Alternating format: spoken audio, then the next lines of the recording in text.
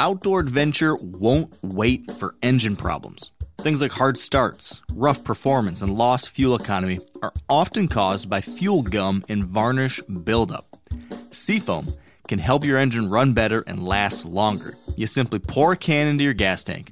Hunters and anglers rely on Seafoam to keep their engines running the way it should the entire season. So pick up a can of Seafoam today at your local auto parts store or visit SeafoamWorks.com to learn more. O'Reilly! Are your wiper blades chattering, skipping, or squeaking? Don't let streaks or smearing on your windshield compromise your visibility. When it's time to replace your wiper blades, stop by O'Reilly Auto Parts and see our selection. Our professional parts people will even install your new wiper blades while you wait. Stop by O'Reilly Auto Parts today. O'Reilly Auto Parts.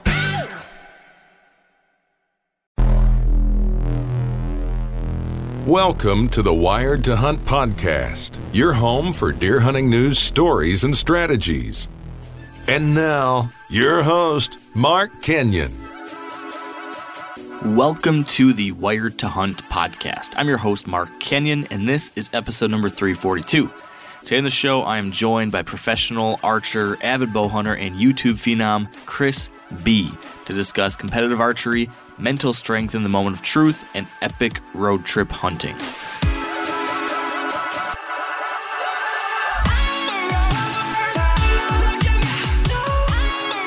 All right, welcome to the Wired to Hunt podcast, brought to you by Onyx. Today, we've got a fun show for you, as I'm joined by Chris B. Now, Chris is a fellow Michigander and proud to say a fellow Michigan State alum, and, well, I don't know if he's an alum yet. He's a Michigan State attendee, and a guy that I started taking notice of a few years ago through his popular Be Real YouTube channel, where he showcases all sorts of pretty epic hunting trips and archery videos and various other fun antics, and he's doing a very good job with it. It's good stuff. It's fun stuff. In addition to the hunting and shooting media he produces, he's also a professional archer, having been a Vegas shoot finalist and having had multiple national and international podium finishes. So, in short, the guy's a hell of a shot. He's a balls-to-the-wall hunter and a very good storyteller. And that, in my mind, is the recipe for a good chat. So today with Chris, we talk a little bit about his competitive archery history and the ways that shaped him as a hunter.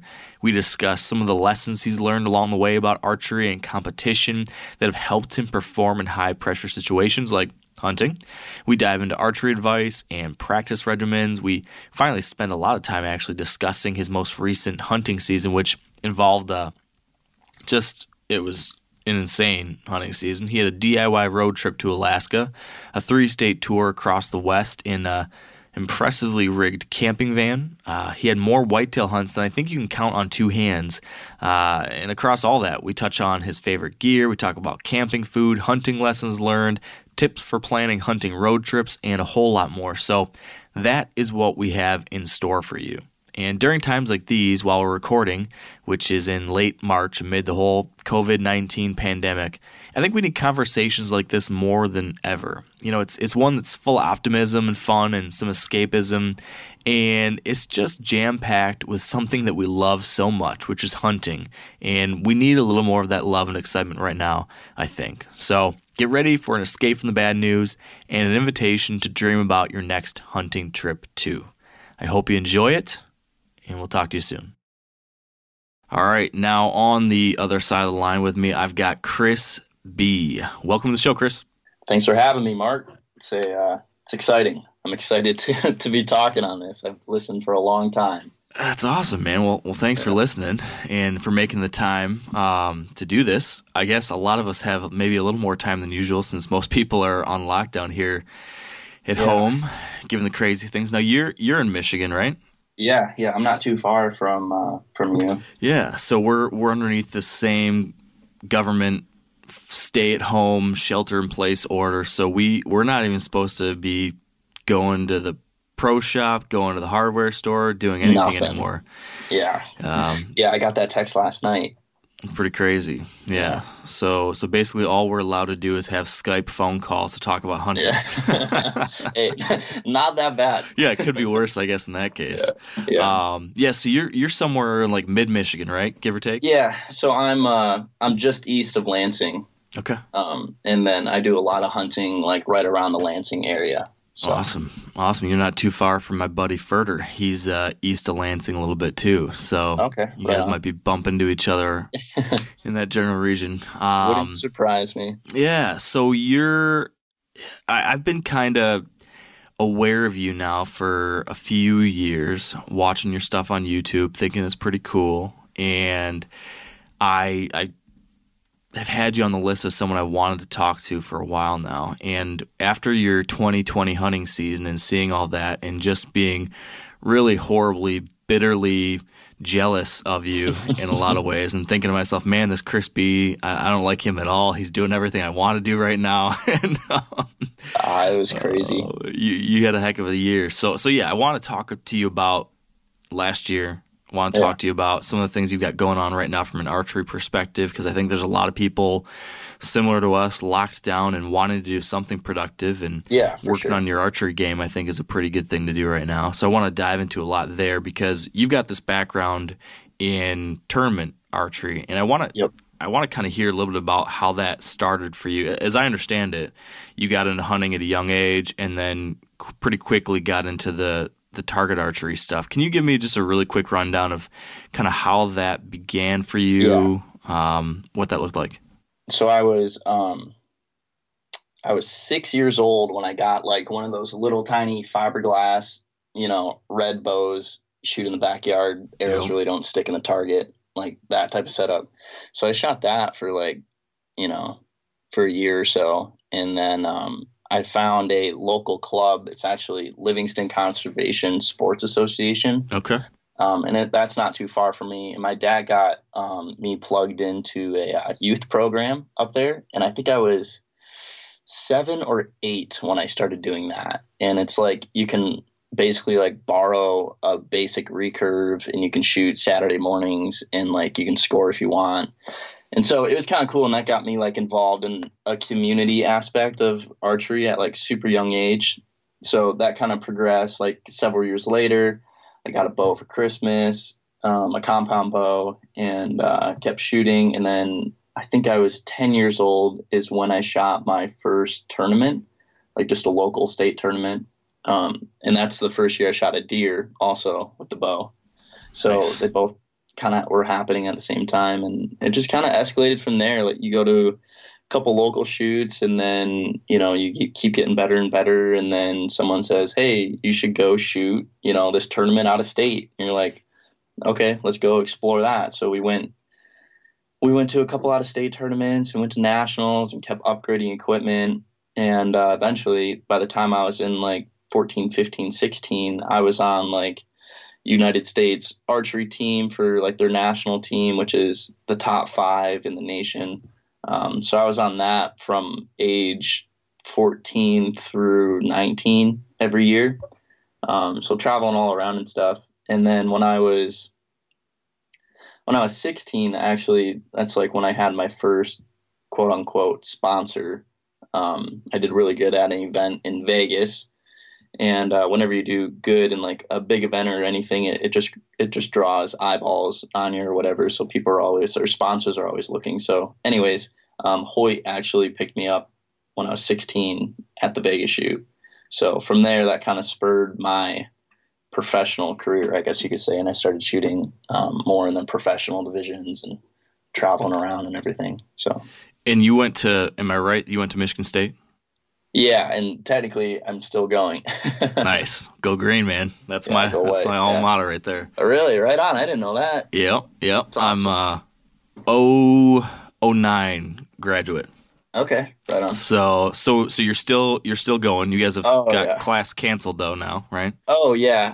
I'm not taking any classes this semester, but yeah, all the everything's canceled. Everything's shut down. Yeah. Everyone, I believe, had to be moved out by April something, beginning of April.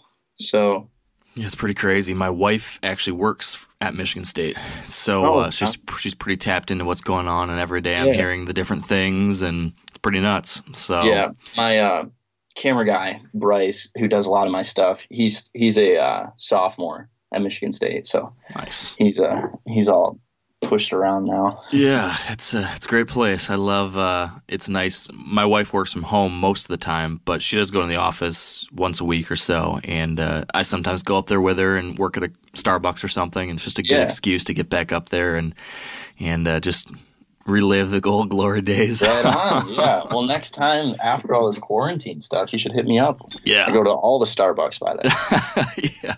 There's a couple good ones there. So yes, we'll have to do that. But something you said a second ago, I want to rewind a little bit too, because you got this early start and then it progressed and you kept getting more and more into it.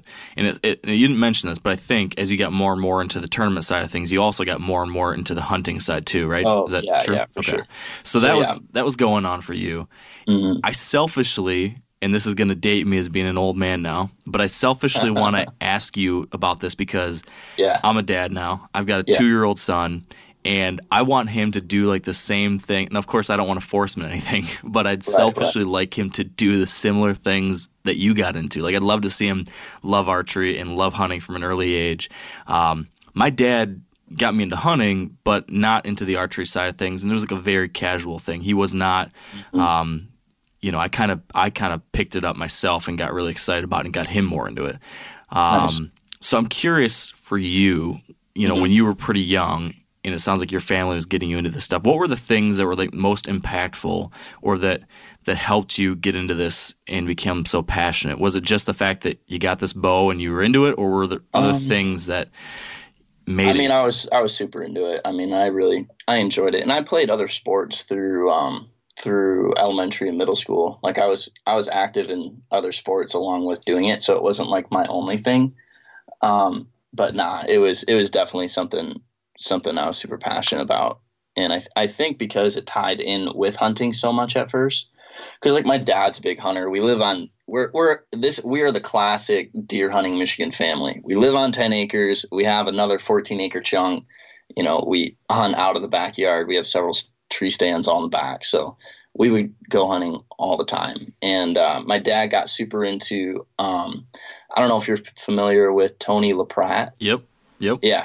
So we've gone to a lot of his stuff. So my dad got super into food plots and hinge cutting and deer management and everything. So on our other chunk right down the road, we kind of went crazy on that. So not only like deer hunting at a young age, and I'm like 8, 9, 10, 11, we would go like multiple days in the summertime and just like go to town over there doing food plots, hinge cutting and everything.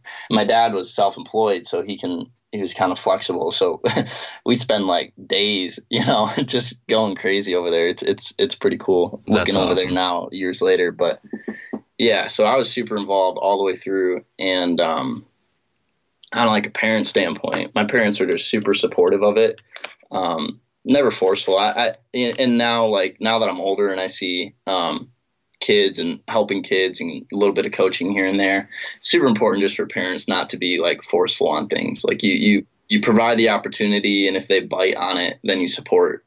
But I see so many kids that it's just like the satellite coach parent, and it's like they're just so forceful and like you got to do this, you got to do that, and it's like one. I don't like to see it because it's just, the kid's doing something they might not actually want, and it just creates this friction. So probably something that's similar to what you see across all these other sports too, right? Yeah, but a lot of these other sports are team oriented, so you get away with the team aspect. Archery is so individual. It's practice is individual, tournaments are individual. Like you could shoot in your backyard. Like it's not very team oriented. So there are some advantages and disadvantages with that. It's a good point. It's a good point. I'm curious if you think that I'm on the right path then, because I'm trying to take that approach you just said, like show support, get him excited, but not force it. Right. So my son, he's well on his way. He's 2 full years old, and I've got him a little Nerf bow with a Nerf arrow, and Perfect. he is to the point now where he gets pretty pumped. He'll run around the house with his bow, and he'll say, shoot deer, shoot deer. He'll go up to the shoulder mounts. He'll draw back. He'll stop them. He'll stop them with a MRAT, and then he'll shoot them with the Nerf bow. Would you say he's on the right path? I think you're doing all right. Yeah. That's funny. It kills me. It's pretty funny stuff, man. Yeah. It's fun. So then what about for other, younger folks listening? I don't know, 16-year-olds out there, someone who's maybe getting into it or dabbling, he has been considering, should I start shooting targets? Should I shoot 3D or should I shoot some league? Any advice for somebody who's thinking about getting into this? Is it something that's going to help people become better hunters? I would sure think so. But what are your thoughts on that, or any tips as far as what to get involved in or anything? So I did I'm kind of refreshed on this subject because I just did a blog post on it. But the archery world is like super intimidating to the average bow hunter. Like there's a lot of unknowns. There's, from equipment to form to even like going in a pro shop and asking for help. Like if you just bought a bow like 10 years ago and you haven't done anything since, like it's super intimidating. Yeah. So the best thing to do, I think in any aspect, if you're trying to find either more help on your equipment, more help on form, or like more tournaments, league type stuff, is try to connect with a pro shop. Most of the time, and I understand there are pro shops that aren't as good as others or friendly or whatever, but for the most part, pro shops have a very good resource at getting you information, from leagues. Many pro shop have like Tuesday night, Friday night leagues you can get plugged into, obviously helping with tuning and form and everything. But then, online, like there's so much stuff online now. You could pretty much, if you're that type of person, do everything on your own, tuning wise and everything. But I still feel like getting plugged in somewhere is so important.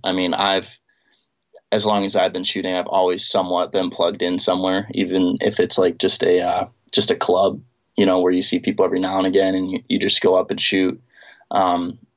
It's important for growth, I feel like, in archery, because you see other people shoot, you see what they're doing, you ask, you bounce questions. If you just shoot in isolation, it's, I don't know. I feel like that community is so important in archery. It's pretty easy to start off and ingrain bad habits if you're just doing it by yourself too, right? That too. Yeah. 100%. You get on a tangent of, this feels good. You could do this. And you realize that like something's totally jacked up. So, and getting a coach is important. Like if you really, really, really want to get good, like if you want to go like the tournament route, I know guys that have done it by themselves, but it's always hard and they always find difficulties. Finding some sort of coach is always super important. And and there's resources online, like you can go on USA Archery, and they actually have a whole lineup of like certified coaches in your area with like their cell and email number and stuff. So you can actually like reach out to them.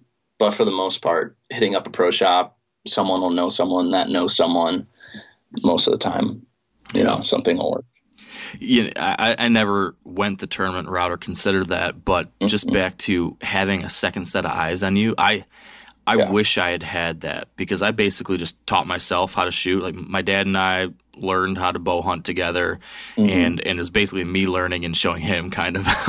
Oh yeah, and that's how it is for the majority. Yeah, and I probably learned it all wrong. I did learn it all wrong. I had a whole lot of bad habits. I just was kind of figuring out as I went, and then over the last 5-10 years, I've had to address all these bad habits and things I've been doing wrong, and trying to fix that now that I know a little bit more. Right. But man, if I had if I'd been doing it right 15 years ago, 18 years ago or whatever, it would have been a whole lot easier for me now. That's for sure. Right, so I wish I'd had that, but it's a great point you make, and it's nice to know that if you do want to go that more serious route, that you can find coaches. And what's a coach do? What's in your kind of line of when they're up to tournament kind of stuff?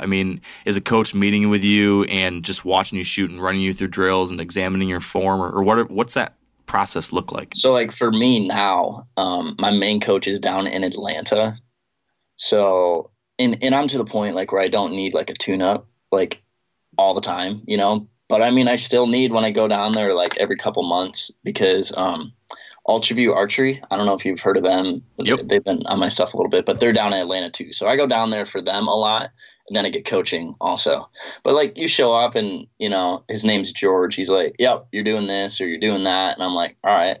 Like, that's why I come down here still. It's like you're never ending. You fall into these bad habits. So they're minor form tweaks, or recently it's been mental. So George is really good at, mindset type stuff, because archery and hunting, I mean, there's a reason why there's buck fever. All buck fever is your mind, Yeah. So if you can control that, and it's no different in archery. I mean, like buck fever is so similar to like when you're super jacked to like, shoot a perfect round, like your last arrow on a perfect round, or you're about to win a tournament. Like mastering that feeling is no different either way. Do you feel like you've mastered it? No. Not even close. I don't know if you ever master it. Yeah. That's the thing. It's like this ongoing, it's just an ongoing battle. Like this year especially was super hard, like tournament wise for me, because I like switch bow companies and there's this extra pressure. And so tell me about that. What do you mean by that extra pressure? Is it simply because you've got pressure of a new sponsor, or is it your growing platform, or is it like you feel like, hey, I really want to be winning these things because, well, just tell me, I guess. All the above. Yeah, all the above. So like you switch, whenever you switch bow companies, and like you have a little bit, like the following's grown, tremendously since the past years. So there's more eyeballs on my personal channels, and, I feel like it's not actually the case. I know it's not actually the case, but I feel like I let people down, when I don't shoot well, like followers or whatever. Yep. And then when you switch bow companies, it's like, you're like, oh, is he going to shoot good with the new bow? Because like you switch and they're always like, is he going to shoot as good or better or whatever? So there's like that sort of pressure. And does Derek Nelson ever like text you and say, man, you really screwed it up, dude? I mean, jokingly. Just kidding. Nah, Nelson's cool. And it's actually Derek Phillips is the pro staff manager on the target side. So they actually, I don't know if you're familiar with them. Most of the hunting people probably aren't too much, but they have like, Derek literally manages the pro staff for Matthews. So it's really cool that there's like a whole community side on that, the whole That's tournament. great. Yeah, it's cool.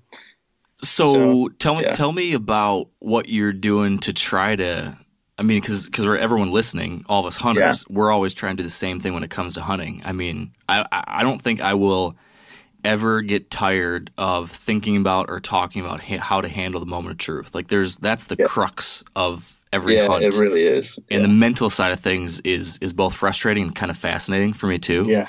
So how have you gone about trying to tackle that? What's your coach say? What have you been doing? There's a lot. This is a giant wormhole that you can go down quick, especially with archery, because there's so many things. It's different. Archery in the typical tournament, you could shoot anywhere from like 30 to 100 arrows for scoring in a day. And most of the time, every single one has to be perfect. So instead of just like one shot, like on a deer, like I haven't mastered, but I gotten pretty good at like pulling myself together for one shot. Yep. But doing it for like 90 in a row, it gets more difficult for sure. So there's a lot of things you can do. I think the most recently for me, like on a personal level, has been being more intentional with my shooting. So instead of wishing for things to happen, you actually make them happen. So if you're sitting there aiming and you have the pin in the middle and you're just sitting there and you're like, okay, I really hope this goes in the middle. And you're just like going through your shot and then the shot goes off. And you're like, okay, did it go in the middle? Like that sort of thing. Instead, what I've been trying to do is being way more intentional, being like, okay, this is going to go right in the middle, put the pin on the middle, go through the shot. Yep, that went in the middle. So it's all about mindset, start to finish, from even walking in the door of like the tournament. If you it's so sensitive. Archery's so sensitive. If you have the wrong mindset all the way through, it just impacts, your shot so much. So having a different mindset, being more, it's not necessarily confident, because I feel like you can have confidence, but still have those hesitations throughout the shot, but not having hesitations throughout the shot. And I'm not talking about like punching, because there's a difference. Being intentional and being like, okay, right now, that's not what I'm talking about. Yeah. I'm talking about like very, very slight intentional shots. And that kind of goes from, I don't know if you've heard of Joel from Joel Turner. Shot IQ. Yeah. Yep. Yeah. He's super rad. Yep. So me and him a couple months ago got talking, and I've known of his stuff, but he really opened my eyes. Just like a 10-minute conversation, I was like, holy cow. Yeah. You know what you're talking about. Like I know, and I'm aware of like everything he's saying, but just like the way he says it and just goes about it, it's like, geez. So I don't know. That's kind of where I'm at personally, but there's all sorts of things, mentally that you can do.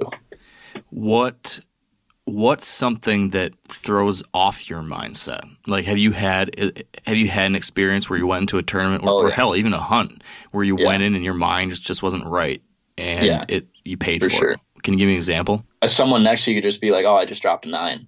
Then you're like, crap. It's like, am I going to drop a 9 this one? Uh-huh. Like, that's all it takes. And then the entire time you can or you can't think about it. It's all about how you deal with those type of external. How do you get that out of your head then? Oh, there's all sorts. It's like, let's see. Okay, so a book from Lanny Bassam. It's called With Winning in Mind. He had a thing where you have to do a repetition of one thing and only think about that one thing for like 8 times in a row. So like whatever it is, if you put your hand in your pocket and take it out for 8 times in a row, and then you literally have your conscious mind only thinking about that. And then when you're done with that sequence, then you forgot whatever you were thinking about. Okay.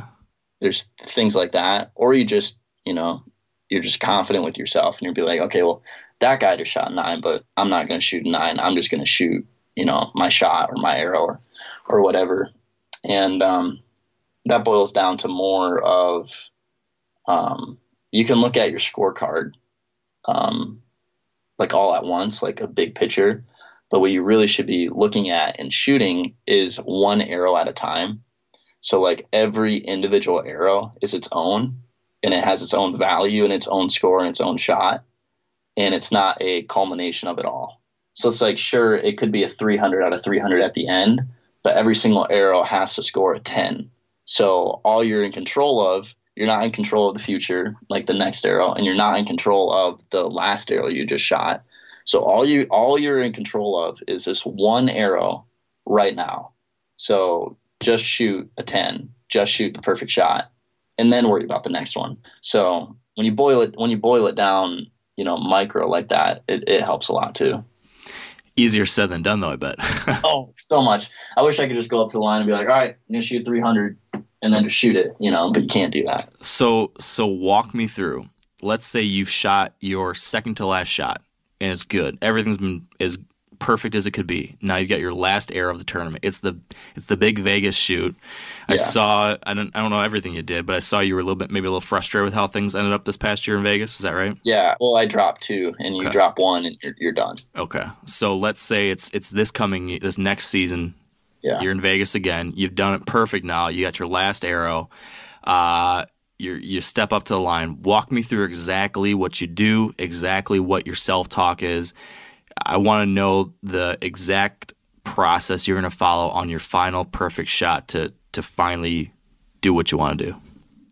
Okay.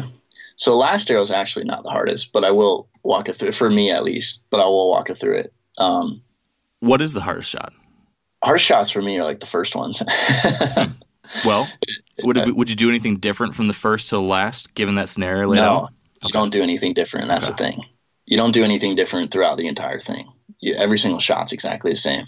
And that's, it's all about repetition. It's all about consistency.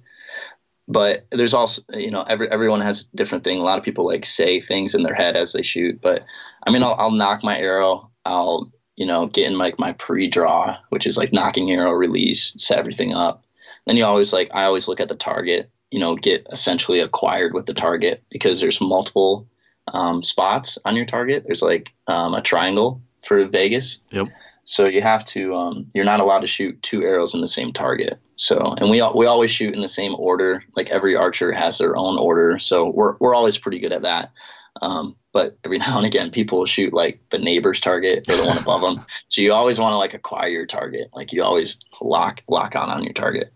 So, pre-draw, you get set up, you draw back, and then you always want to make sure you're going into your shot, either, saying the repetition, sound or sequence that you do once you get a full draw, or like a blank mind or something positive. You never want to like go in it with nothingness, right? Because when your mind's not thinking about anything and it's blank, it's super easy to bring in external sources and get thinking about something bad.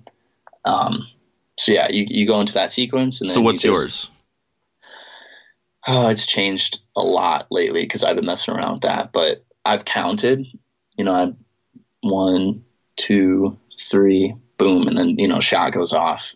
I've sang a song. I've said, there was a little phrase I was saying. I forget what it is. It was a while ago, but it was like one perfect shot. Or you can say, okay, I'm going to do this right now. And then you like draw out the last word until it goes off.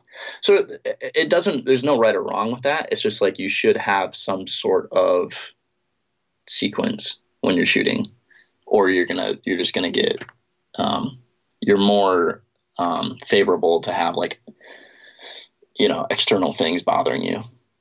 So anyways, yeah, shot goes off and then you're good. But what happens a lot of times is when you're under that stress, your shots go long. So you hold longer than normal, then you get under fatigue, then you start getting stressed, and then shots go off, and those are normally the bad ones. So making sure your shot timing is like relatively the same under those pressure situations is super important.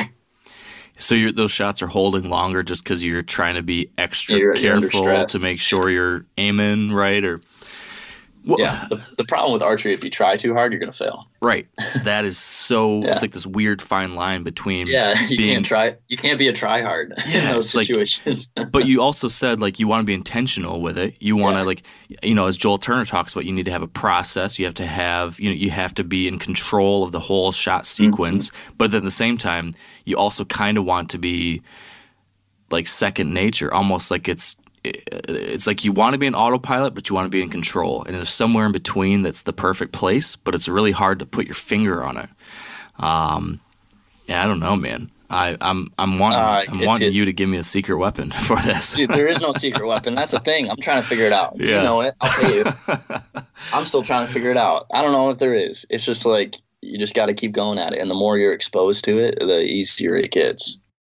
We've all seen plenty of gadgets and fads come and go, but here's one product that stood the test of time: Seafoam Motor Treatment. Lots of hunters and anglers know that Seafoam helps engines run better and last longer. And it's really simple. When you pour it into your gas tank, Seafoam cleans harmful fuel deposits that cause engine problems. I'm talking common stuff like hard starts, rough engine performance, or lost fuel economy. Seafoam is an easy way to prevent or overcome these problems. Just pour a can in your gas tank and let it do its job. Now, you probably know someone who's used a can of Seafoam to get their truck or boat going again, because people everywhere rely on it to keep their trucks, boats, and small engines running the way they should the entire season. So, help your engine run better and last longer. Pick up a can of Seafoam today at your local auto parts store or visit SeafoamWorks.com to learn more. O'Reilly Auto Parts are in the business of keeping your car on the road. O'Reilly Auto Parts offer friendly, helpful service and the parts knowledge you need for all your maintenance and repairs. If you're confused about what part you need, like what wipers are going to be the best, what replacement headlights are going to be the best, go into O'Reilly and talk to the people that work there, because they're great and they're super friendly, and they'll get you squared away where you walk out knowing you got the right thing. They've got thousands of parts and accessories in stock, either in-store or online, so you never have to worry if you're in a jam. Do you need your windshield wipers replaced? You need a brake light fixed? You need some quick service? They'll help you find the right part or point you to the nearest local repair shop for help. The professional parts people at O'Reilly Auto Parts are your one-stop shop for all things auto do-it-yourself. and you can find what you need in-store or online. Stop by O'Reilly Auto Parts today or visit us at O'ReillyAuto.com/MeatEater. That's O'ReillyAuto.com/MeatEater. Now, how much of this translates over to your hunts when you like the things you're working to get your mind right for your tournaments? How much does that translate to your hunts? It carries over pretty easy. I actually don't I'll practice with my hunting bow and get everything dialed in, but I don't necessarily like train with my hunting bow, I guess. And then when it comes to like shooting a deer or something, that's pretty much an autopilot. I don't have like a certain formula, I guess. One thing that I have always done over the years is make sure to like aim, like pick your spot. Because I've been, in my younger years known to like put all of the pins on the deer and shoot. Yeah, been there. That's why I shoot a single pin now. Yeah. So yeah, aiming is very critical because sometimes when you're just so jacked up, you just kind of like shoot at the deer. Yes. So when I draw back, I aim. Like I'm very critical at, okay, I'm going to hit the deer right here and then shoot. And then, most of the time that works out unless external. And I mean, like this year I hit a deer in the shoulder. I hit a deer high, skimmed its back. So like it does happen. It's just the fact of hunting, you're dealing with a live animal. But how do you handle a situation like that? Do you, coming from like the level of archery experience and knowledge that you have, when you have a bad shot or when you have a whatever it was that happened, like that, a wounded deer, do you have some like hyper analysis you do when you're trying to figure out what did I do wrong in my process? Yeah, most of the time I do know. Like I know what happened for both of them. What happened? So the one deer I hit in the shoulder, he was super alert, and it was 65 yards.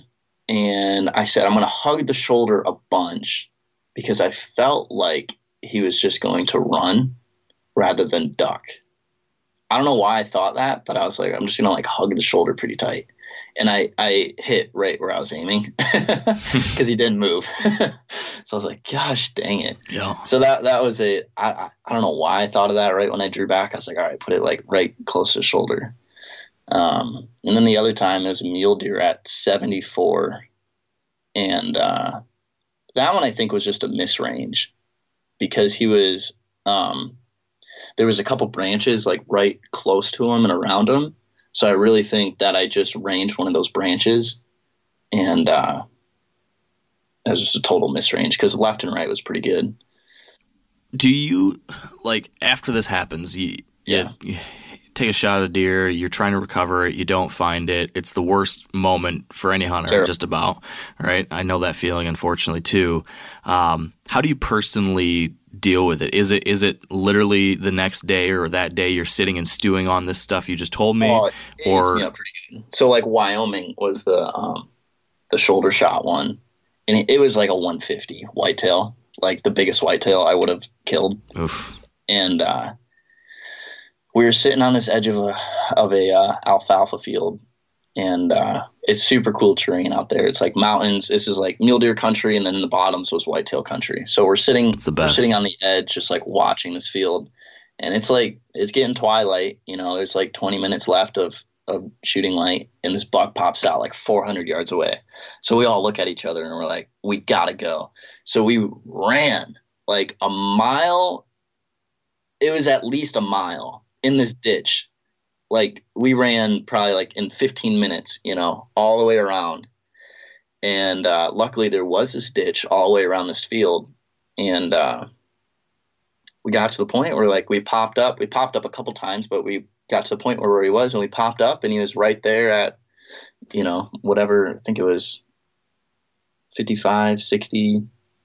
I forget. It's in the video, but I ranged it, drew back, stood up, and he was just looking at me, and I shot. So yeah, that ate me up a lot because I hit him in the shoulder. We went and found the arrow. There was like zero penetration, which pros and cons of expandable broadheads.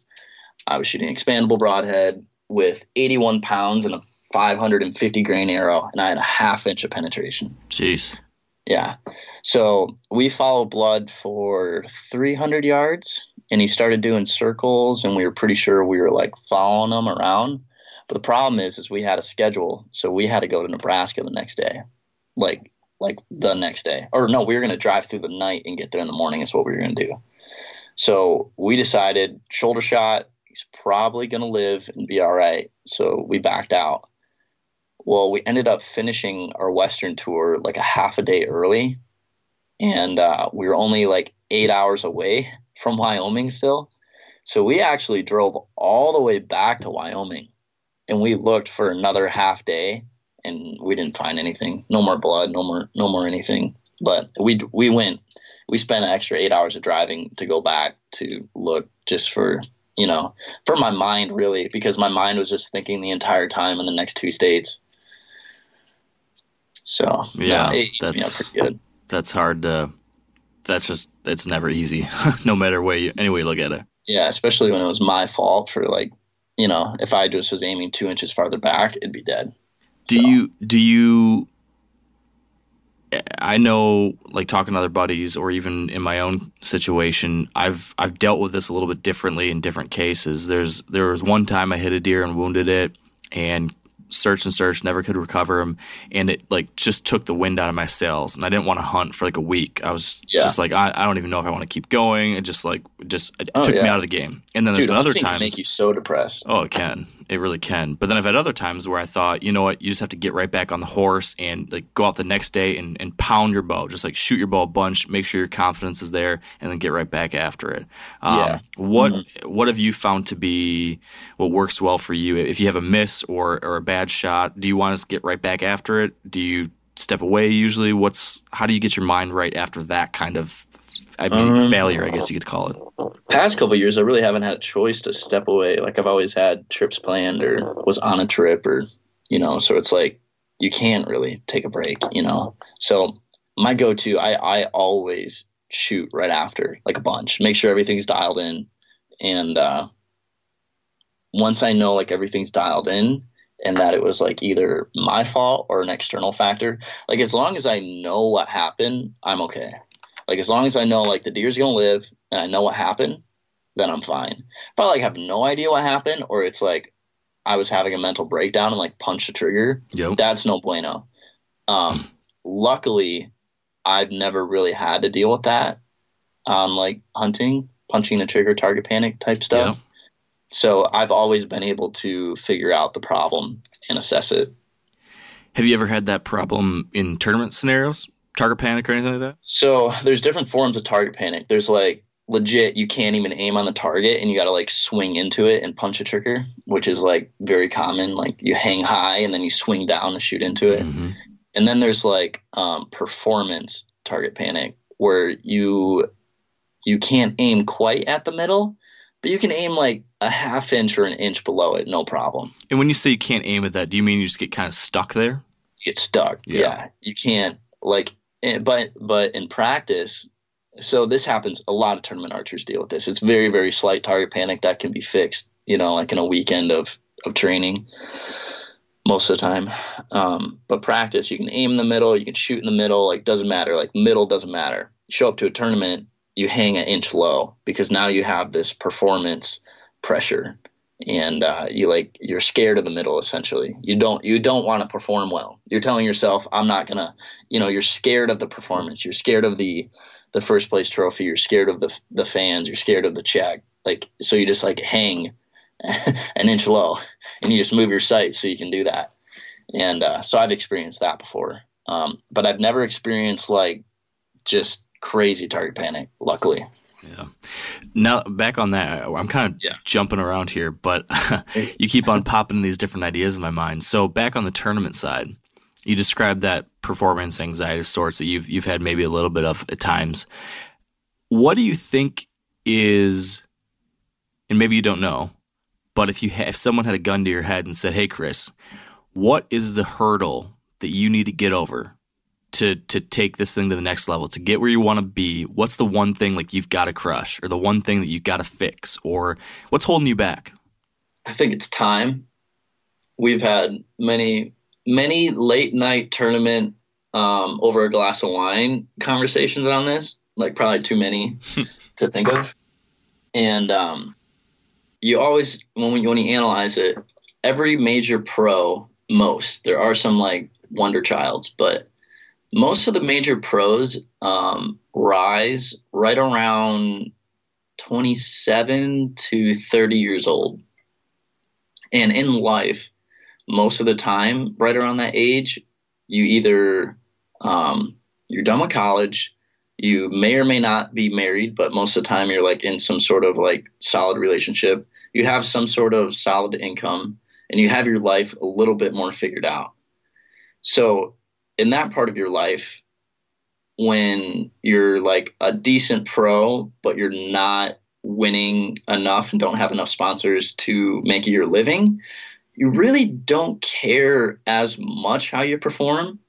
Therefore, you perform better. You know, right now, I understand that if I win Vegas, I can pay off student loans and get a really good kickstart. Yeah. So I'm thinking about that. When you're a little bit farther down the line, emerging into it, like I'm not talking about like the professionals that are established and everything. I'm talking about like guys in my situation 5 years from now that are a little bit more, you know, on a foundation. You know, they really don't care, you know, how they do, but it's different. So I think for my personal situation, I either need to let time deal with that, and sure, I'll like progress and do well from now until then, but I really won't be fully archery mature until then.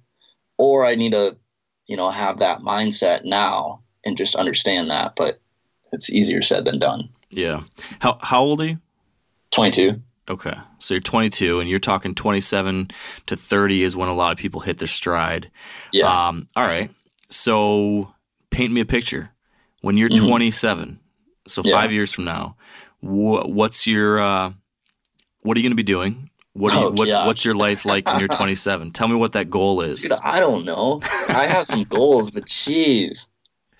Hey, man, you know what you're getting into when you came on here. I mean, I know. I don't know. Right now, I mean, the past couple of years have been pretty awesome. I've been able to turn this into like my full-time job. So I'm pretty stoked about that. So the next 5 years, the plan is to grow everything and continue, and whatever opportunities arise because of it.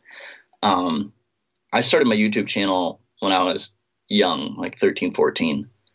But everything around my YouTube, I've spurred so many new opportunities. Like YouTube has always been my pillar of growth, essentially. So I don't know. I see myself definitely still shooting a bunch. I mean, I just love to shoot, so I don't really see myself stopping. Especially this year, there have been times in the past, really like 2-3 years ago, I thought about stopping shooting and just like hunting and stuff. But this past year, I really hammered down, and I really love shooting again. So I'm super jacked about that. So definitely going to continue shooting. I love working on the business side of things, like my own stuff, and helping out UltraView Archery. I help out quite a bit with them. Colby Hanley, who owns it, is like one of my best friends. So we're always working on stuff and collaborating. So I definitely see myself diving in more into the business side of things. Hopefully growing YouTube channel beyond. I mean, right now we're kind of projected by the end of summer to reach 100K subscribers. That's awesome. So that would be rad. So yeah, you never know. I don't know. I really don't have a game plan is the thing. I just am kind of like know what I have to do like today and tomorrow, and that's about it. I hear you. I have like this end vision, but I don't have like a, you know, solid plan right now anyways. So you're doing this full time. You're filming your hunts for YouTube, you're vlogging, you're showcasing your tournaments, all these different things, and you're also, you know, participating in these tournaments and all that. It's kind of a dream job for a lot of people, right? Yeah. I mean, it's pretty close to a dream job for you probably then, right? Yeah, dream job. I didn't know that was a dream. It just kind of like, it just kind of like happened. It's crazy, but yeah. It's funny though, you talked earlier how there's this sense of added pressure once you start kind of getting this thing, and I've definitely felt this too when I started building my platform, my audience. I all of a sudden felt this whole new pressure around everything I was doing, and if I didn't have the success in the field that I thought I was supposed to, I'd feel like I was a failure, or that I was letting people down, or people would like think I'm an idiot, or not worth listening to, or whatever. So I know the credibility. I totally get it. Yeah, I know what you're going through there. But it's some days you're like, oh man, this almost takes some of the fun out of this thing that used to be just a fun thing to do, when it becomes a job. Yeah. But then at the same time, I have to pinch myself and remind myself, man, don't ever lose the fun. Don't ever let that happen. You could have a standard 9 to 5, and doing it on the weekends. It could be way worse. Yeah. So there's definitely a catch-22 there, but yeah, and I'm managing that. I'm trying to figure that out. Navigating it. But it's been good. It's been fun. It's this year, or you can keep going. We can dive in. I have so much I want to touch on real quick about this hunting season because it was crazy. But yeah, I mean this is a nice segue then, because it's funny. You're 22. Yeah, I'm 32, and as I was telling you before we started recording this, watching your season last year, I just was really jealous, and it's weird. I shouldn't be jealous because I have my dream job. I'm super lucky to be able to make a living in this industry, this world too. Yeah. But I have certain obligations that keep me from doing a whole bunch of the crazy stuff you're doing, which is awesome. And I wouldn't trade what I've got. I'm very, very thankful for everything I've got going on in my life and my family and everything. But I do wish that when I was 22, I would have taken off on a season like you did in 2019. And just looks like you had a hell of a good time, man. So at some point I've got a couple more archery questions that I'm probably going to circle back to. But on the 2019 hunting season, first line up, give us the high level 30,000 foot overview of everything you did in 2019, and then I want to dive into some of the specifics. But we first got to understand the scale of this epic tour of the country. 2019, I decided I was going to spend all of my money and go everywhere pretty much. So I pretty much went all out. I went to 11 states. I had 12 buck tags, and my goal was 12 bucks because Levi Morgan shot 12 bucks last year. No joke. I was like, who, and this is a touchy subject too. It's like, how many deer can you actually shoot? And it becomes unethical. Yeah. That has been a turning thing in my mind. But anyways, we can talk about that later. But my goal is 12. Interesting point. Yeah. So I started in Alaska in August, shot a caribou, total DIY, met these guys through our archery tournament. They invited me out. Barely have spent more than 30 minutes talking to them before. And just totally went up there. We spent 24 hours together driving up all the way to nearly Prudhoe Bay. So over-the-counter caribou tag. Yeah. Spent 11 days out there. Shot one. The other guys almost shot a couple. We flung a couple arrows. They're really hard, especially out there the way we were doing it. It's like the Wild West. Yeah, the Hall Road. I definitely want to hear more about that. The Hall Road. It is I did quite a bit of research before, and one guy explained it as the budget-friendly Alaskan dream hunt. Anyone can do it. I think I spent $2,000 doing that, so it's not too bad for the Alaskan hunt. So that was rad. That I definitely would do that again. It was fun. It was a fun time. You saw incredible things. We saw muskox, caribou. Obviously, we saw a grizzly bear, and you're in Alaska. It was no joke. Yeah. Sure, we were on the Hall Road back and forth. And we would run that 100-mile strip all the time. It was intense. So I looked into doing that hunt at one point a handful of years ago. I was doing a bunch of research and reading, and yes, it sounds like it's a heck of a great budget opportunity. But then I did hear from some people saying that it can just be like a shit show with all sorts of people. If the migration's crossing the road, everyone's in the same place, and it's hard to get away from other people. That's true? It can be. It can and it can't. So we went the week after opening week. And I think opening week was a little more busy, but we probably only saw 20 trucks the entire time, wow. 20 to 30. But the thing is where the caribou are, the people are. So like there was one time 3 big bulls in a group. We found them first because we were just driving, and then like, oh, there they are, 400 yards off the road.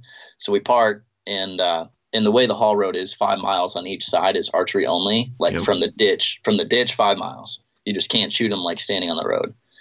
And so we run after these caribou. We get all set up. They're feeding towards us. Like it was going to work. Like it was just going to work. We were each huddled down to like this rock because it's flat. So there's like this little rock, and we're huddled next to it. And then sure enough, a freaking diesel comes strolling up, parks, just running. So they're all looking at it, and then another truck pulls up, and they're like, get out, and they're looking at them, and then they run around, or they turn around and run back, and they try to swing around, and then they all spook, so it is kind of challenging. And even the one that I shot, we saw from like 3/4 of a mile away. I have no idea how we saw it, but we started hiking after it, and before we knew it, we looked back behind us, and there's 2 guys up on the mountain, like back behind us, and we're like, great. But we were in this. I talk about it pretty blatant in the video, but I'm like, yeah, I think we saw them first, and I think we're ahead of them. So I was like, we'll just keep going, and if we run into them, then we run into them. But we were clearly after the same one. So we go and we get in a position, and we're like, yeah, they're still like 300 yards away or so. It's like we're gonna try to kill them. So we dive down around this luckily we had some terrain, so we worked around this terrain, and you get to where maybe he was about 100 yards away, and it peeked over, and he wasn't there. So you can't really see it in the video, but he actually got spooked by the other hunters that swirled around. So those guys actually did us a favor. Wow. And the bull ran straight towards us on top of me, like 30 yards, like right on the it was just like a little hill that he was on. And this isn't on video, but I actually drew back on it at like 30 yards. And I looked at the camera, and my buddy that was filming, and he wasn't filming. I was on his heart, like, oh my gosh, like I could just smoke him right now. And I was waiting for him to get the camera on, and I let him walk right by. Oh, man. So then I let down, and he runs right by my buddy with the camera, like right by him, like 10 yards. Jeez. So then I run over to him, circle around, and then he starts videoing and the whole deal. And I whiffed and missed the shot at like 50 because he was moving around. Yep. And my range was wrong. Those caribou never stop, ever stop. They're always moving. So then I quickly reloaded, and by the time the caribou knew what was up, he had an arrow sticking in him. And then he ran to 100, and he was just like wobbling there at 100, and I ranged him and smoked him, and he dropped. So that's how that happened. Yeah, that was I saw part of that hunt up until you got the shot, and that was pretty crazy. And that terrain, I mean, flat. Yeah, it's flat, it's wide open, but huge vistas. I mean, beautiful in its own kind of stark way. Yeah. I mean, it's hard to beat Alaska as far as an experience. Yeah, I'd totally recommend it. And there's ways you can like rent vehicles in not Anchorage. What's the one just Fairbanks? North? Fairbanks. Yeah, you can rent in Fairbanks. You can fly into Fairbanks, rent a vehicle, drive up.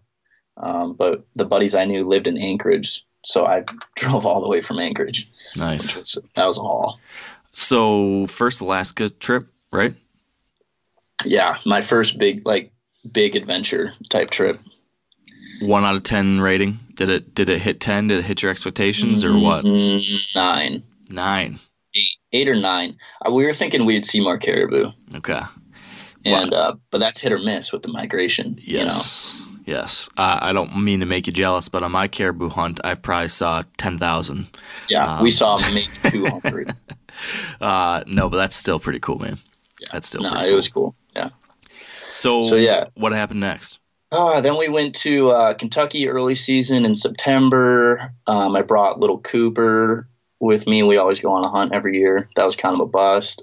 And then we went to Texas, shot a pig out of a helicopter. That was pretty rad with the bow. Wow.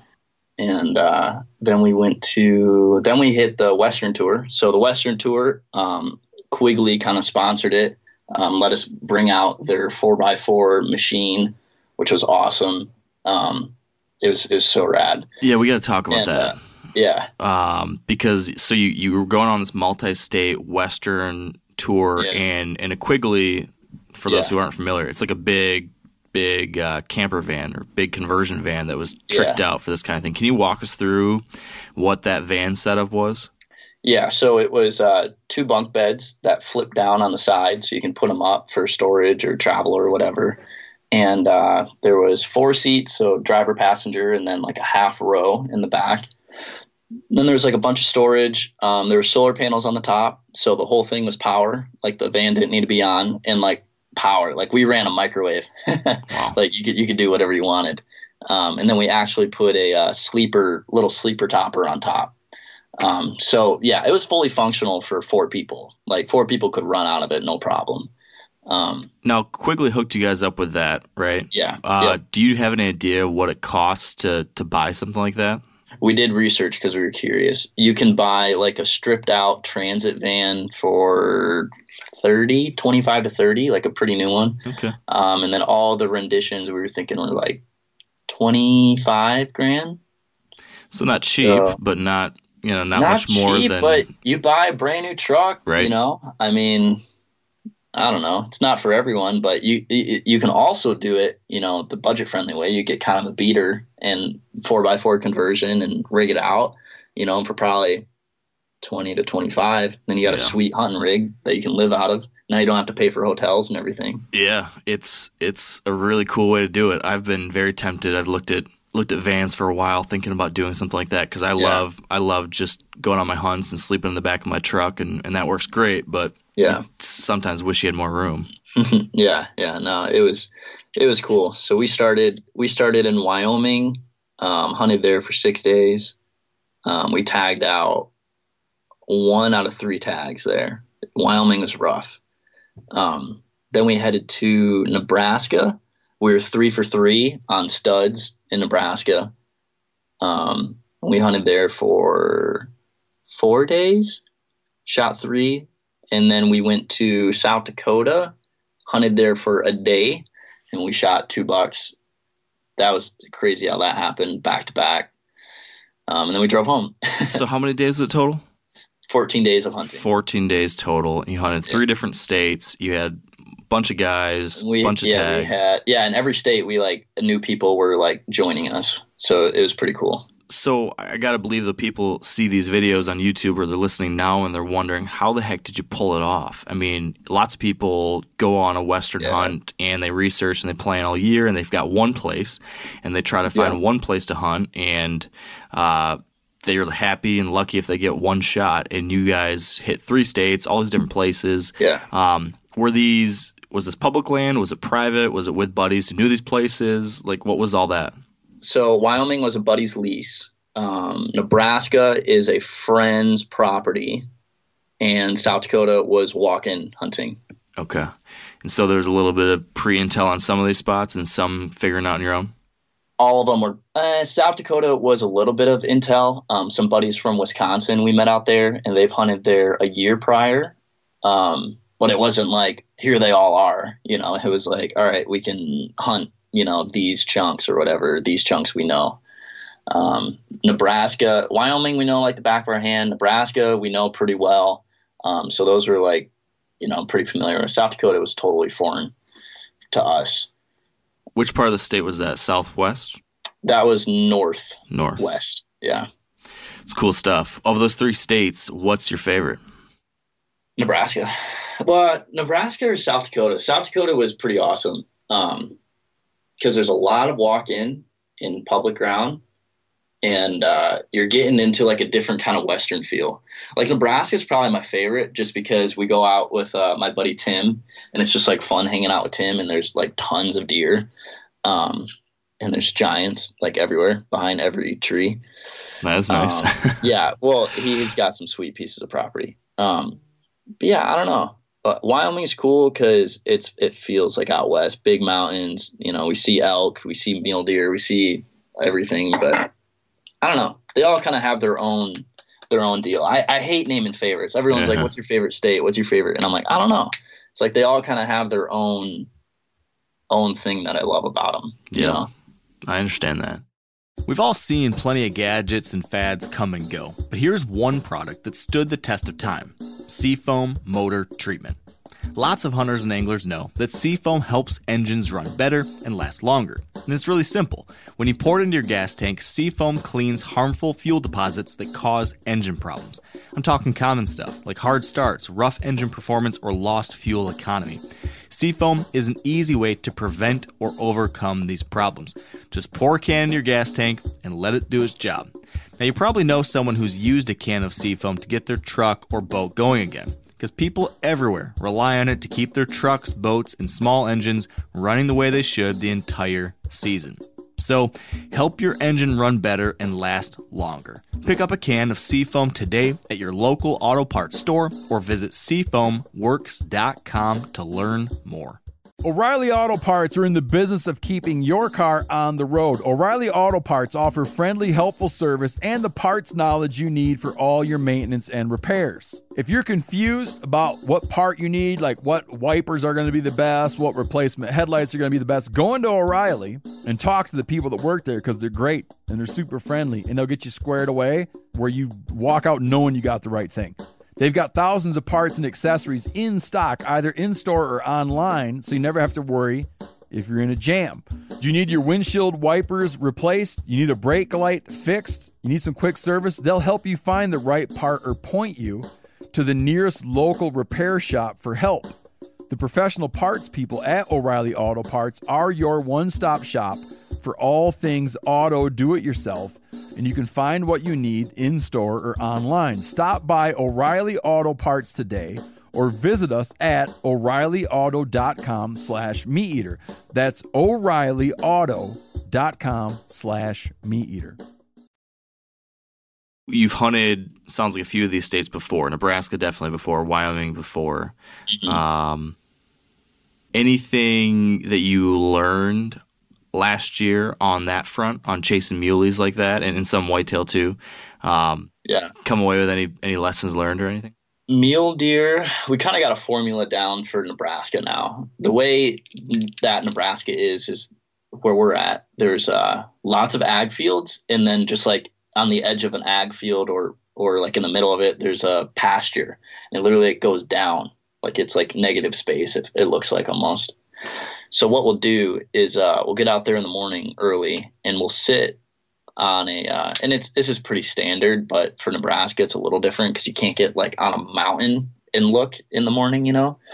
So we'll just get in the pasture somewhere where we can see like kind of the farthest, and then we'll see them normally drop down in and bed down in the pasture and then go through it, you know, try to put a stalk on it or whatever.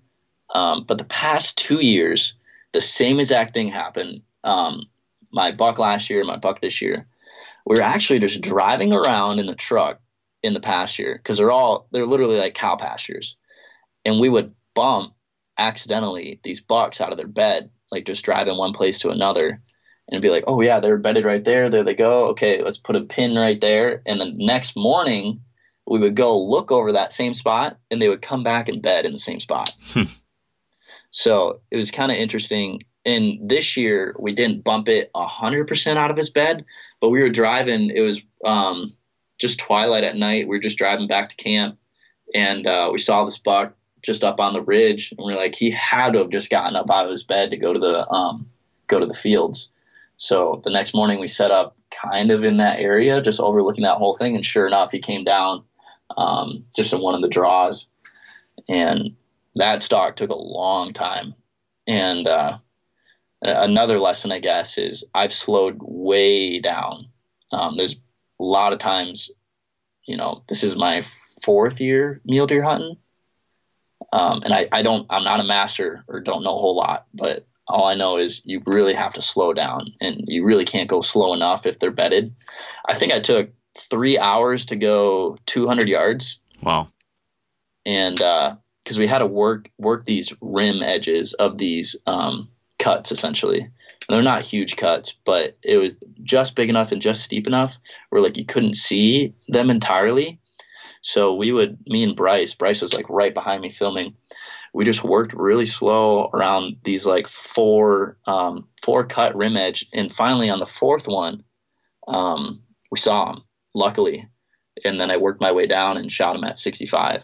And so had you'd seen him from across the way, said, okay, I think he's better there, and then you circled the way around, or how did that work? Yeah, so we saw him coming off the cornfield probably 400 yards away, worked down into the cut, and then disappeared.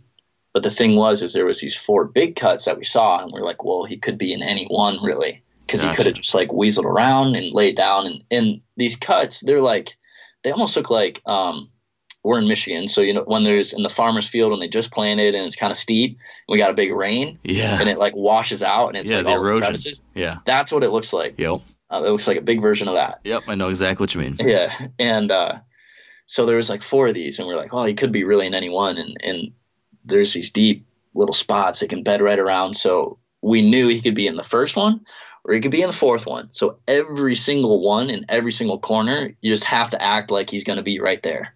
If we just like blew through it and we're like, he's not in that one, he's not in that one, he's not in that one, we would have busted him. Yeah. He either would have hurt us or something.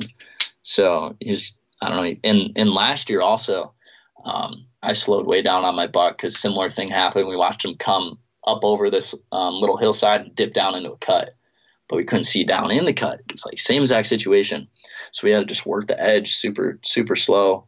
And that probably took an hour.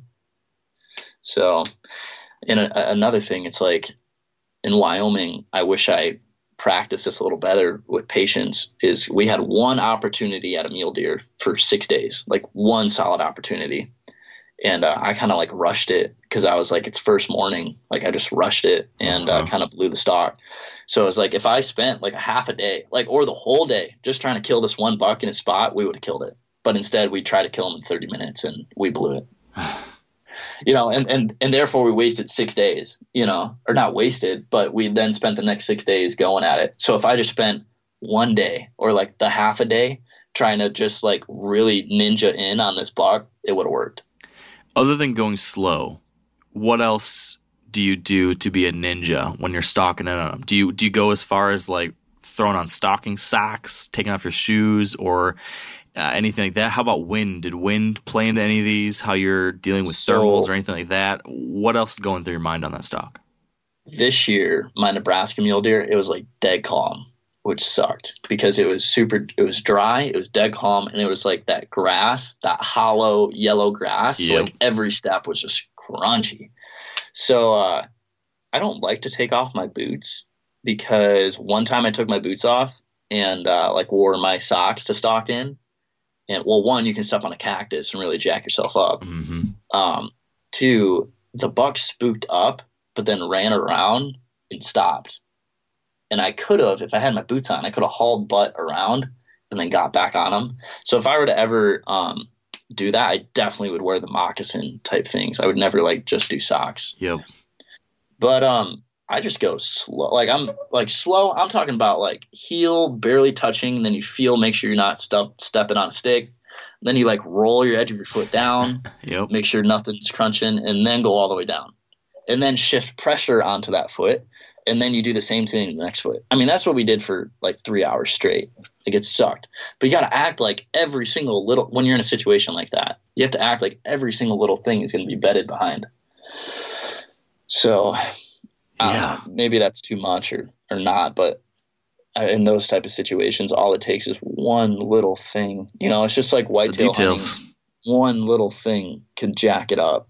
I think that's why it's so exciting and addicting, because all those little things matter. You just got to be so on point. So you did 14 days. You guys 14 days, 3,000 miles. think we got 7 bow kills on film.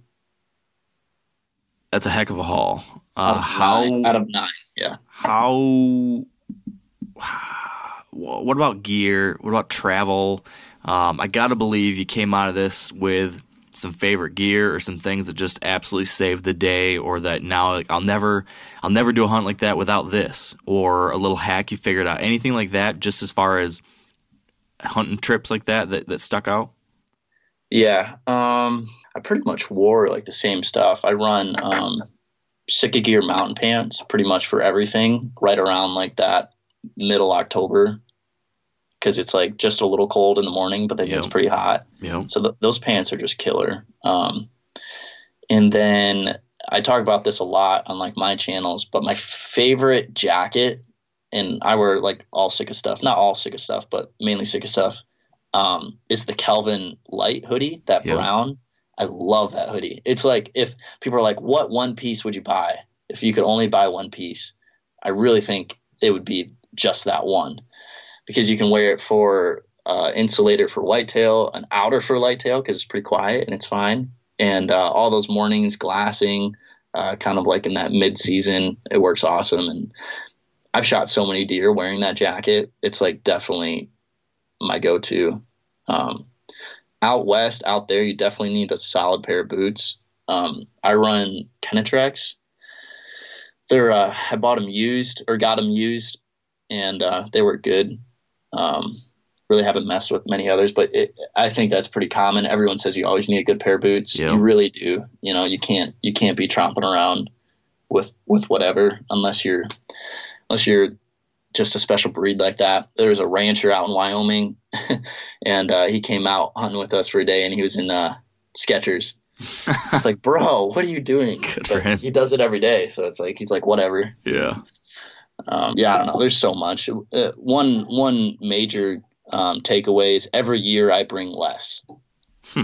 Like my first time out west, I brought so much, and every year I consolidate because this year I brought like recreation clothes that I never even touched. Like I could have, eliminated a whole suitcase pretty much. Mm-hmm. There's just things every year that I consolidate because you just really don't need it. Like when you're hunting like that, like literally we hunted 14 days straight. All you're doing is hunting. You're not, sun up to sundown, we were trying to kill something, and you're just not spending a lot of time doing other things. So it's like remembering that for next year and packing wise, really consolidate on things. Do you bring any emergency archery repair stuff? Yeah, very minor stuff. What would you consider like must-haves that someone should bring, or any backup pieces or accessories or anything like that either? Rather so than like backup pieces, I would mark on your bow like your peep sight. Either like you measure your peep sight, or you put a little Sharpie mark on your like where your peep sight is on your bow. That is like the number one thing that gets bumped. Huh. I missed a deer a couple years ago because my peep sight like got bumped or moved, like slid down the string, and missed it low. So that's like the number one thing I would recommend. Peep sight's really not falling out. Your rest could get bumped, but you really can't like just throw a new one on. My equipment's pretty hardy. I don't even bring like an extra bow. I probably should, especially on a trip like that. Yeah. Especially if I have one. I really don't have too much extra stuff that I bring like that. It's funny you say the bow thing. I've always thought the same thing. Oh, I should bring an extra bow. Yeah. But then it just comes down to space and wanting to keep it as minimal as possible. And how I look at it, it's like your bow is going to blow up and it's going to be like unusable, or you're going to be able to like fix it with like whatever you have. I think the same way as a tournament. It's like your bow is going to break like to a point where you can't fix it. So you're going to be screwed, or it's going to be something super, super small that you can fix easy. Yeah, if the bad thing happens, it's just not your day. Yeah, exactly. What about food? After 14 days on the road, what was learn anything as far as good travel food, or how you guys handle that? Yeah, so this year what we did different is I actually did pre-made meals. So we made like fried rice, a ton of fried rice, made it and then freezer packed it and froze it. And then I think I did 8 days or 9 days of food for that, for 4 people each day. So froze it and then actually did dry ice in a Yeti. Yep. And it kept it frozen for all those 8 days. That's awesome. And then we did mac and cheese, microwave mac and cheese. And then we did, because we had a microwave in the Quigley. And then we did the super cheap $1, or you can buy like a 20-pack of burritos at Walmart for like $3. Yeah. We did a bunch of those. And we actually just like ate those as they thawed, without even warming them up. It kind of sounds like you basically eat on a hunting trip like I ate during college. Yeah, kind of. When you go to 11 states and spend all of your money, you're still balling on a budget. Yeah, so yeah. That's awesome. It's very minimal. That's the good stuff, though. Those are sometimes the best meals. You don't need anything fancy. It's just, what do they say? They say, I'm going to get the phrase wrong, but like exertion is the best spice. Like after a long, hard day of work, it makes the food taste better just by virtue of what happened. Sprinkle some dirt on anything and pretty much eat it at that point. Yeah, our best meal was in South Dakota. We finally had, we finished early in the day, so we had like a couple hours at the end, and we cooked up some backstraps for everyone. And we had 6 people in camp. That was the biggest camp, so that was really cool. We had a good time right at the end. Yeah. But yeah, that trip was literally more sun up to sundown, 14 days straight of hunting. It was so intense. And like when we were in Wyoming, it was like 10 miles a day, 12 miles a day. Nebraska was a little bit more laid back. And then I think in South Dakota, the one day we hunted, we did like 14 miles in a day. Would you do a trip like that again? Yeah, we're planning one this year. It's gonna be a little different. It's gonna have an elk hunt in it, hopefully. Cool. So, but 3 states, probably the same amount of time, right around the same time frame. Anything you would do differently, logistically or planning or anything like that? Looking forward towards your next hunt. Specifically for the Western tour, maybe pick spots that are a little closer together. Yeah. Like find the golden triangle, of 3 states or something. If you're going to hit up states, or 2 states, if you want to hit up 2 states, you go on right on the border of one and then just jump across like 2 over the counter states. Maybe do that, because like some of our spots are like 12 hours apart. It's funny you bring that up, because it also brings up another thing that I've sometimes debated internally, and I've kind of been forced to pull back on this a little bit just with, stuff that goes on with family and everything. But I sometimes have debated in past years if it makes more sense to hunt a bunch of different states but be bouncing from place to place and have time limits. Yeah. Or do you want to just focus on a couple? So that's super interesting you say that, because that's my focus for this year. So explain that. What do you mean? And in which way? So like this year we had 3 to 5 days in each state, and it was hard. Like in most of these places, like Western Tour we had a little bit, but a lot of these places like Ohio, Iowa, West Virginia, like all the other places I went, no previous experience. So we were just like showing up and we'd be like, all right, how do we kill a deer? Pretty much. And we had 3 to 4 days, 3 to 5 days, sometimes 2 days to figure it out. And it was just draining and it was hard. So this year we're narrowing it down. I think I'm only going to 5 or 6, which is still a lot, but compared to 11, which was a lot, narrow it down, spend more time, try to essentially try to kill some bigger deer, because my goal this year was like, if it gets me pumping a little bit and is like a good solid buck, I'll shoot it. Like I shot, a couple 2-year-olds and whatever. And I did that just for the adventure, go somewhere, try to figure it out, shoot a deer. Yeah. That was my goal, which was awesome. But yeah, this year, I don't know, like I'm hopefully going to draw in Kansas this year. So I'll probably spend, a solid 7-8 days planned for Kansas. Just to spend some time out there. So yeah, I don't know. It's that has been a very, I hot topic lately, especially talking with Bryce. We've been like strategizing on that. So I don't know, spend some more time in Michigan. I spend so much time in Michigan preparing food plots and everything, and it's like I'm always gone. So it's like I don't really get to hunt it. Yeah, you gotta give the home state some love. Yeah, I know, and it's like it's the most challenging of all of them, almost in my opinion. yeah, I certainly feel the same way. It's my buddy Dan Johnson, who's on the podcast a lot with me, lives in Iowa, and been telling him that for years, and finally he's going to come and hunt Michigan this year. So he'll finally get to see what we're talking about. He's probably not going to hunt it again. No, probably not. It's a once-in-a-lifetime thing. I'm actually really impressed you guys shot a buck on the back 40, to be like 100% honest. It was touch and go there for a while, man. We didn't know. Just because I know how it goes. Yeah, it can be tough, but managed to find a few every once in a while. So that's awesome. Got to work for them, that's for sure. So you hunted a whole bunch of whitetail states last year, like you just said, without taking another hour and going through every single one of those and talking your ear off. Was there anything that stood out across all of those as far as the most interesting, or maybe not even that, but is there any hunt that sticks with you? Like you look back on it and you think to yourself, oh man, that changed how I look at stuff, or that was a huge screw up. I'll never do that again. Anything like that stands out from your whitetail hunts?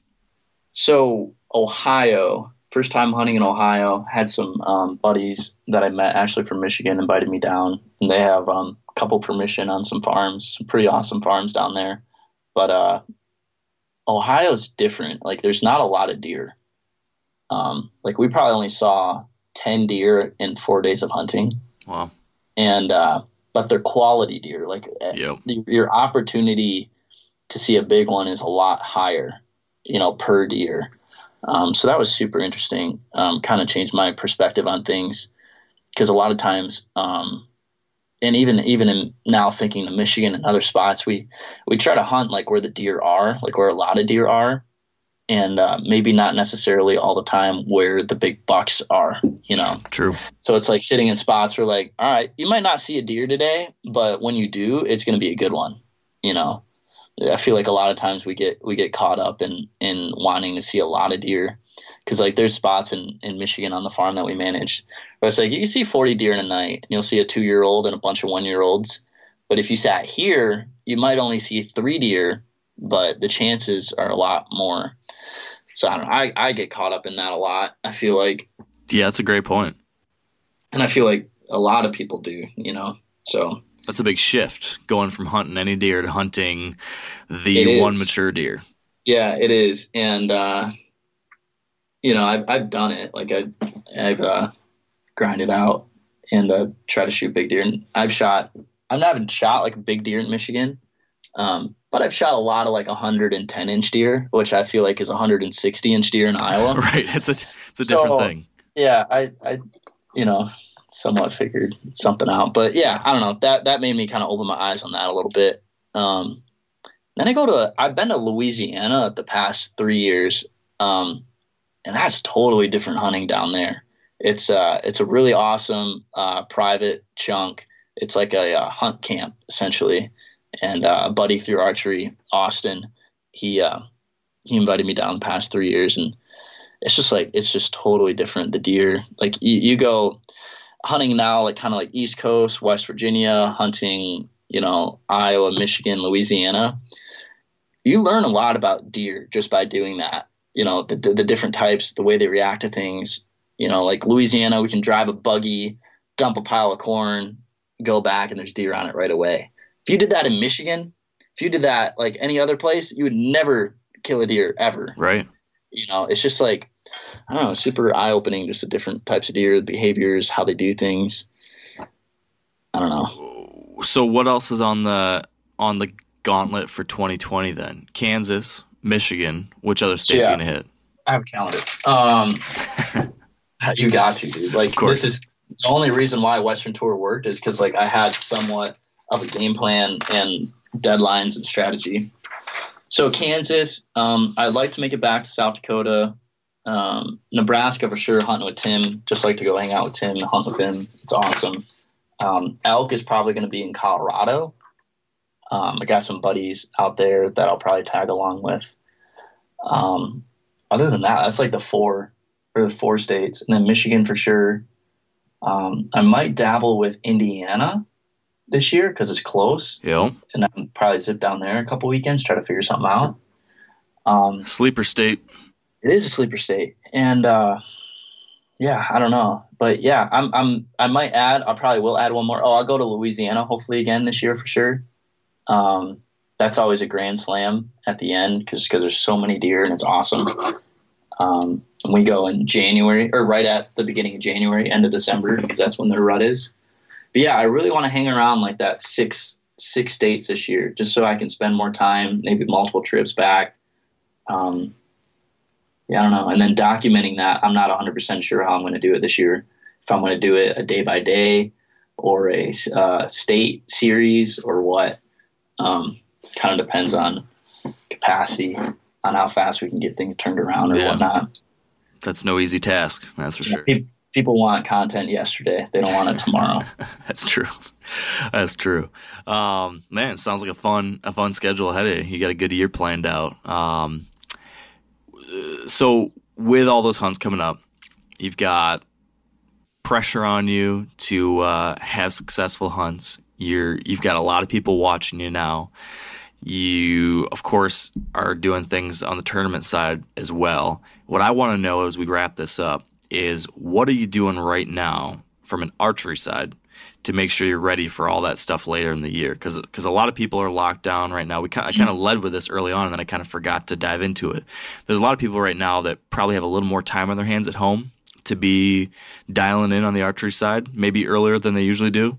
Mm-hmm. What are you doing, and what are some other ideas for people to really crank up their archery practice right now and do it in an intentional, thoughtful, quality way, since there's nothing better to do? Yeah, for real. Right now, this springtime, I feel like for me, is always a good time to mess with the different equipment. If it's like equipment you already have, you're just going to tweak around or, maybe getting like a different set of arrows and messing around with that. Now it's just a great time to mess with equipment because we're far away from season other than turkey season, if you're going to like try to shoot one with the bow. But we're far enough away from season where you can like mess with stuff and tinker around. And now's a good time. I normally get my hunting bows dialed in and set up now, and then I'll shoot them like all summer long and like check up on them and make sure they're doing good and everything, but get them set up now. I never like to rush, and I've been in so many situations where I'm like, day before, week before, rushing to get something set up, and then it's never 100%. So like past couple years, my setups have been so dialed and so perfect early, and then and then I shoot with them, get familiar with them, and by the time September rolls around, they're already ready to go, So yeah, now is a good time to really mess with your bow. And, like many of us right now and for the next week or two or however long, hopefully not too much longer, but we're stuck inside and many people can't shoot. But becoming familiar with your bow on like the technical side of stuff, if you can, and diving into a lot of online content. The most important thing for me too is confidence. And when I know my equipment, when I know, like I said earlier, when I miss the deer or wound the deer or whatever, as long as I know what happened and I can fix it, I'm in a better place. And I know that a lot because I know my equipment, I know my form. So it's like, now's a good time to study, kind of. We're stuck inside. It's understanding your equipment, looking online, knowing how things work. There's so many good and bad resources online. So definitely pick and choose and kind of filter things out. But yeah, what are a few of your favorite resources for archery stuff? And then also you mentioned when we were talking mindset early on, you mentioned a book, something, I can't remember who it was, but something about winning. Yeah. Are there any other books or people on the mindset side of things that would be interesting too? Yeah. So a book that I mentioned is With Winning in Mind by Lanny Bassam. And it's not archery specific. It's actually more like rifle shooting specific, but he does talk about archery a little bit, but it's all about mindset. Like that's the entire book. kind of boring if you're not deep into that, but that's really good. George Riles has a lot of good segments called Thing a Week. If you just literally type into YouTube Thing a Week, he has like tons of very in-depth, detailed videos on like one specific thing. If it's like, your shooting hand or whatever. And he's done that for years. So you can find some really old ones. But George Riles, he's my coach down in Atlanta. He's won so many things. He's like the pro that was like the top of the line pro like 15, 20 years ago. So now all he does is like coach. He still shoots. He actually made the Vegas shoot off like 4 years ago still. Wow. Yeah, super knowledgeable there. George Riles, you can find all of his stuff. Joel Turner, Shot IQ for anyone, bow hunters, trad people. Even he's big into he's big into trad, but tournament shooters, anything for mindset, even for shooting, but for mindset especially. He's got a ton of stuff. Dudley's got some good stuff. Of course, yeah. But everyone pretty much knows that. Yeah. Try to stay off archery talk. Oh, don't get me started. Yeah, that can get messy in there real quick. That's crazy. Okay, so then final thing. For folks, once they do get outside and they're shooting, few tips for better practice, for good quality practice. And then it's a two-part. I do this a lot as I ask a question and then I add all these add-ons. So sorry for that. You're fine. So tips for better practice. And then secondly, do you recommend people practice differently as the season progresses, as the year progresses? So should we be practicing differently now than we would be in August, than we would be in October? Right. I gotcha. So, things you should focus on when you practice is to set goals for yourself and only compare against yourself at the distances you can shoot and at the skill level you can shoot. A lot of people, and I get messages all the time, it's like, oh, I wish I could shoot what you shoot, or I'm not shooting as good as you, or whatever. And now with social media and everything, you can see all these people with their groups and their scores and everything. So you should really only compare against yourself and try to grow against yourself. And don't wear yourself out. Obviously, take it baby steps if you don't shoot a whole lot or anything. But I guess that's one tip for practicing, like just in your backyard and stuff. Yep. And then throughout the season, what I like to do is I do like to stretch things out. And in a lot of my videos, I shoot far, like 80 yards, 90 yards, 100 yards. And what that does is that really amplifies your mistakes. It opens up your groups, allows you to try to tone in your groups that farther. Because, like for me, if I shoot 20 yards, it's like, sure, like I can really micro manage that in. But when you back up farther, it just amplifies everything so much for me. But that's not, those far distances could do the same thing for someone at 40 yards. If someone, can do a paper plate at 40 yards and try to dial that in, I'm a paper plate at 100, so everyone has their own distance that they really can max out and then zone in, and then maybe max out a little bit more and then zone in. So it just makes you a better archer when you back it up a little bit. If you're always just shooting 20 yards, like that's all you do, 20 yards, that's it. Sure, you can like get better and everything, but unless you're scoring or unless you're like really, paying attention to how your group size is and everything, can't really improve per se or see your improvements. Yeah. So, that's something I've seen too. What about one way to get better at long distance shooting? Because I've always tried to stretch it out more and more and push myself, but then of course, like you just said, your groups open up, every mistake gets amplified. Anything we can be doing to get better at those long shots other than just doing it a lot? Yeah, well, it's not just one thing. And like the long shot, it's not getting good at the long shot. It's just like getting good at your shot. Yeah. So like a middle at 20 yards, if it's like dead nuts at 20, it would have been dead nuts at 100, Yep. So it's like middle's middle. It's just how your shot is. So like really focusing on your form.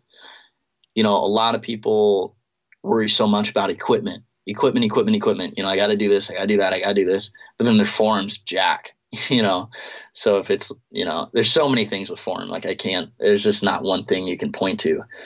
But like I said earlier, like if you really want to get better, or you're struggling, finding a coach, finding a pro shop, videoing yourself, like putting your phone on a tripod, looking, and then looking online, really analyzing it. Form is so important. Like if you did the same thing, if your bow, let's just say your bow was so untuned, so jacked, your nock was sticking in the target, it was doing a somersault, but it does that every single time. Your bow does the same thing every single time. Like for real, it does. So like if your bow is so jacked, but you did the same thing every time and you shot every single time, you'd still shoot really good. Right. There's so many times like there's professionals that'll like, they tune their bow, but then they like untune their bow to get optimum groupings essentially for short term. And it's all about your form. It's all about consistency. You can shoot anything, you can pick up any bow, and as long as your form is good and everything, you can shoot good with it. So I feel like that's so over, especially in the world of everyone's like, FOC and all this crazy stuff. It's like, okay, calm down. The most important thing is, do you know how to shoot a bow? Yeah, it's easy to get hung up on all the minutia. I'm not good at the minutia when it comes to like archery equipment and gear. So I've tended to focus on the side that I feel some sense of confidence around, which is trying to figure out good form and consistency and all that stuff. And then I just like outsource those other equipment things to the pro shop and say, hey, help me make sure this stuff's lined up, because I can't keep track of it all. So I don't know. That's good stuff, man. I think you've got a cool thing going. So I've enjoyed hearing more about it today, and I think people certainly will have too. So if people want to see what you got going on, follow your YouTube videos or you on social media, where can they find all this stuff? Yeah, so just in YouTube, just search my name, Chris B, B-E-E, just like the bumblebee. Got to do that every single time. Or people are like, no, what's your full name? But I'm YouTube, and Instagram is Chris B Real. And follow along there. And what kind of stuff should they expect over on YouTube here in the off season? So off season, I just did a bunch of bow build videos. So I like do start to finish on bow builds, and people really love those. A lot of shooting, a lot of fun. I love doing like funny trick shots, long shots. So we do a lot of entertaining stuff in the off season. I'm looking forward to a little bit warmer temperatures, so we can do a lot more cool stuff outside. Very cool. Well, I'll make sure to send folks check all that out, and I appreciate you taking the time to talk about all this stuff. Yeah, no problem. It was fun. I enjoyed it too, Chris. Let's stay in touch, and good luck this season. Sounds good. Thanks, guys. And that is it for us today. Thank you for listening. Make sure to check out all of Chris's stuff. Like I mentioned, it's good stuff. It's fun, a lot of good information, and hunts to follow along with. So enjoy that stuff. Otherwise, just be safe out there, folks. I just hope and pray that everyone in our Wired Hunt community is healthy and safely at home with your friends or your family, whoever you live with, and that you're all doing well. I'm thinking of all of you. And until next time, stay wired to hunt. Outdoor adventure won't wait for engine problems. Things like hard starts, rough performance, and lost fuel economy are often caused by fuel gum and varnish buildup. Seafoam can help your engine run better and last longer. You simply pour a can into your gas tank.